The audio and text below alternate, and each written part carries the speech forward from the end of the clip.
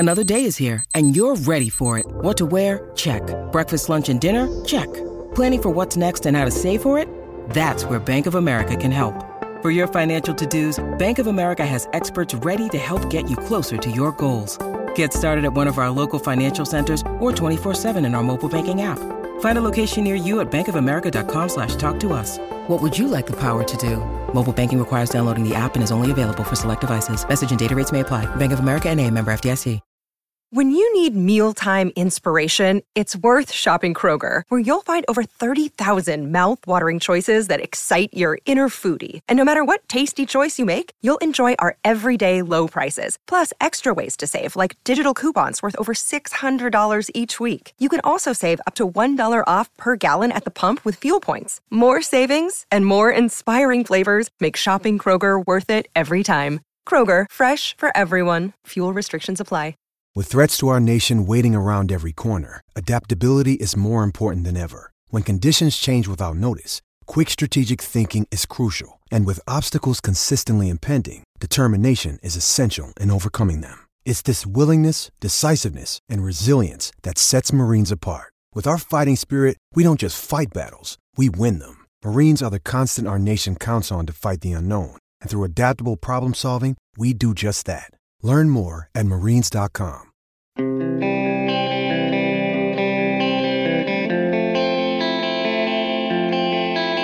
Once more, but from the top of Mount Washington with a really, really, really big megaphone. They know what they need to do. They just don't always do it. Good morning to you.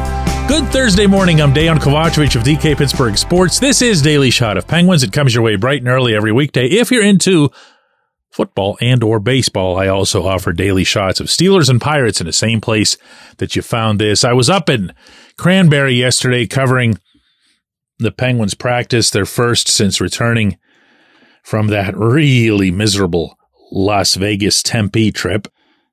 And the mood was appropriately, what's the word I'm looking for here? Maybe it's a set of words. We'd better start taking this seriously. Now, does that mean that they're going to? Does that mean they're going to wipe out the Panthers and the Canadiens this weekend? Two teams that always give them trouble? I'm not making that call. Does that mean that the lessons from this trip will resonate and represent the pivoting point for the... No, of course not. Of course not. And even if they did have a wonderful weekend, nobody would take it as meaning anything beyond what you'd be looking at right in front of you. Mike Sullivan was asked if he was surprised by how the team came out in Tempe after how the previous game had ended in Las Vegas, and his response was a single word: yes. He then was asked if he knew why the team came out the way that it did in Tempe, and his response again was a single word: no. That's the mood I'm trying to describe. That's how it looked on the ice.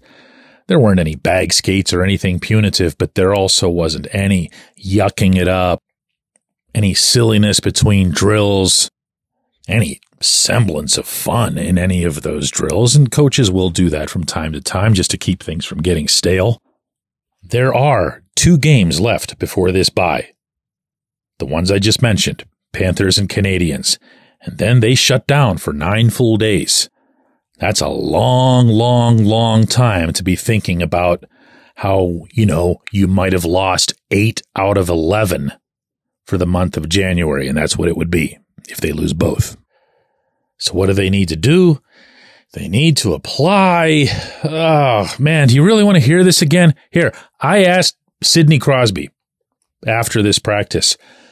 Well, just listen to it. Is there a consistent enough approach to defending for this team, just general defending?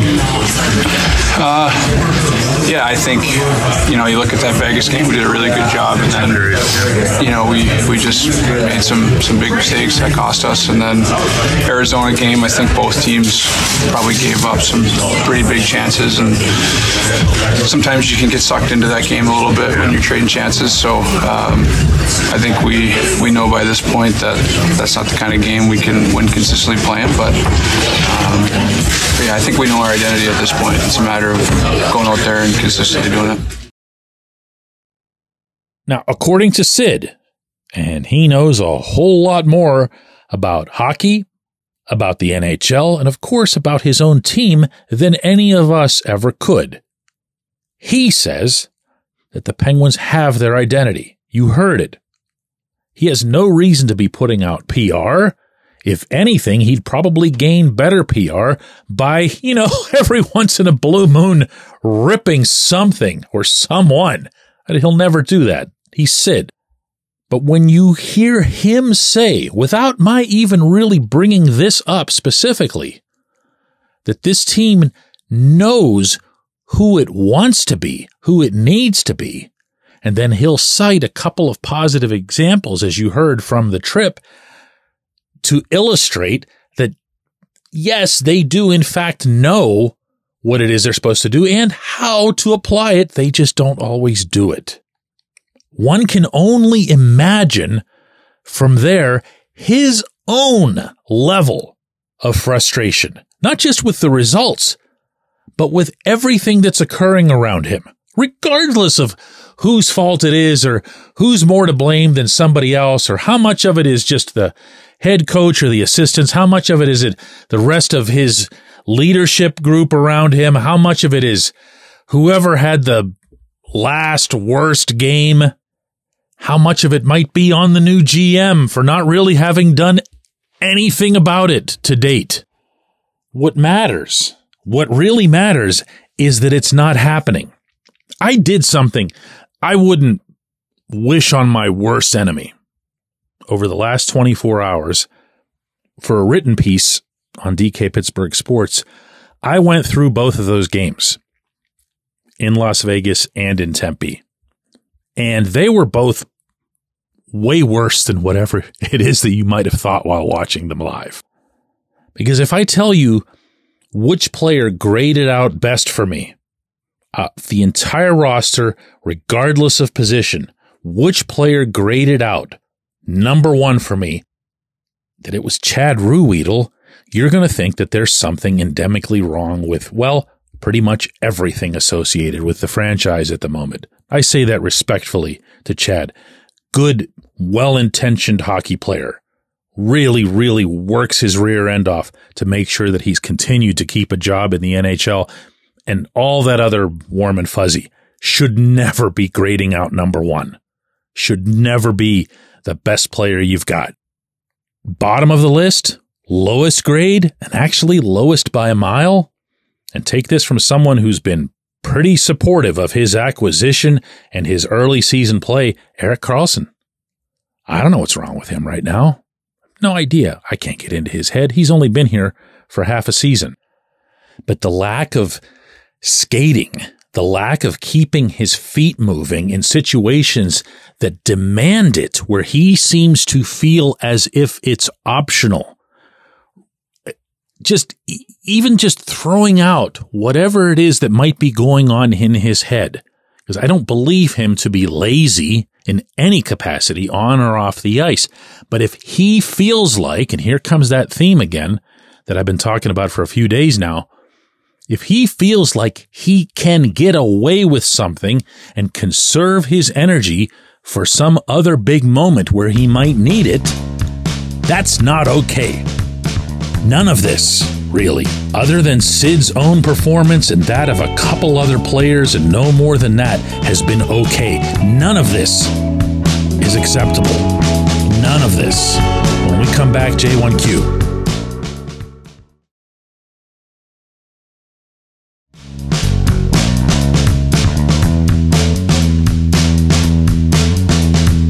Today's J1Q comes from Alan, who says, DK, I'm truly beginning to think that the decision made by ownership this past summer to continue Stanley Cup pursuits with the core intact cannot work further. Such a pursuit is fast becoming a pipe dream. So to me, now the question becomes, do we now change course and begin the teardown?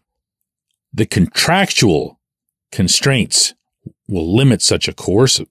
And there aren't many contenders who can take on the contracts that would have to be moved to begin this process. But as you mentioned at the end of the Wednesday podcast, all paths but one run into a brick wall.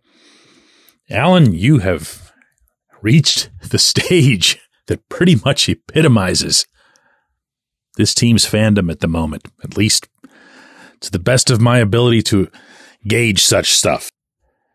Heck, it almost feels to me, and I say almost, as if this is where the real diehards want the conversation to go. Never mind the actual moves. But it's almost as if, listen, I really don't have a whole heck of a lot to say about losing to the Coyotes or blowing a 2-goal lead to the Golden Knights or dropping 4 out of 5 or 6 out of 9 or the power play now being in an 0 for 19. There's a big sense that I get right now of people who are just saying, I'm tired of this. I'm fatigued. We've been watching the same core. God love them, God respect them, and all that other stuff. Watching the same core try to replicate something that last occurred 7 years ago. And the brick wall that you cited at the end of your entry there, that's probably how people feel about where their heads are slamming again and again and again, night after night after night. You know, I've even heard from a handful of people who said, for the first time in my fandom that I can recall, I'm just ambivalent about where all this is going. I find myself apathetic, even forget that the games are on. I don't buy that, like, at all, because I know who you are and I know how you got to the point of pressing play on a podcast called Daily Shot of Penguins, because you'll also do it in July and August. You know who you are. But I do appreciate what that feeling would represent. I got to tell you, I'm just going to share this. I don't even know if it means anything, but for the hell of it, I'm at this practice yesterday, and where they seat the media at that small rink is atop a section of bleachers and pretty much at eye level with where the general managers pop out little porch hangs over ice level. And that's where Kyle Dubas was. And there were 1, 2, 3, 4, 5. I think I saw 5 at one point of his various lieutenants coming out there. And they're all half dozen of them are out there watching this practice that's taking place. And they're watching a drill involving Jeff Carter and Jansen Harkins and Noel Acciari like it's Game 7. And I get that's part of the job. It just looked to me like so futile, you know? Like, what are you doing? What decisions could you possibly be making or even enhancing by watching this? And yet at the same time, I'm thinking to myself, look, if I was him or I was one of them, where the hell else would I be? You can't really make any moves. You can't do a damn thing. Not in this moment, not without pushing that plunger that a lot of people seem increasingly eager to push. If you trade Carlson to somebody, if you get Gino to waive his no movement clause, if you move Jake, you've pushed the plunger. Never mind all the, various fences and traps in those scenarios. But you've pushed the plunger. You've let everybody know, hey, we tried. This was it. They're nowhere near that. They're nowhere near that. I appreciate the question. I appreciate everybody listening to Daily Shot of Penguins. We're going to do another one of these tomorrow.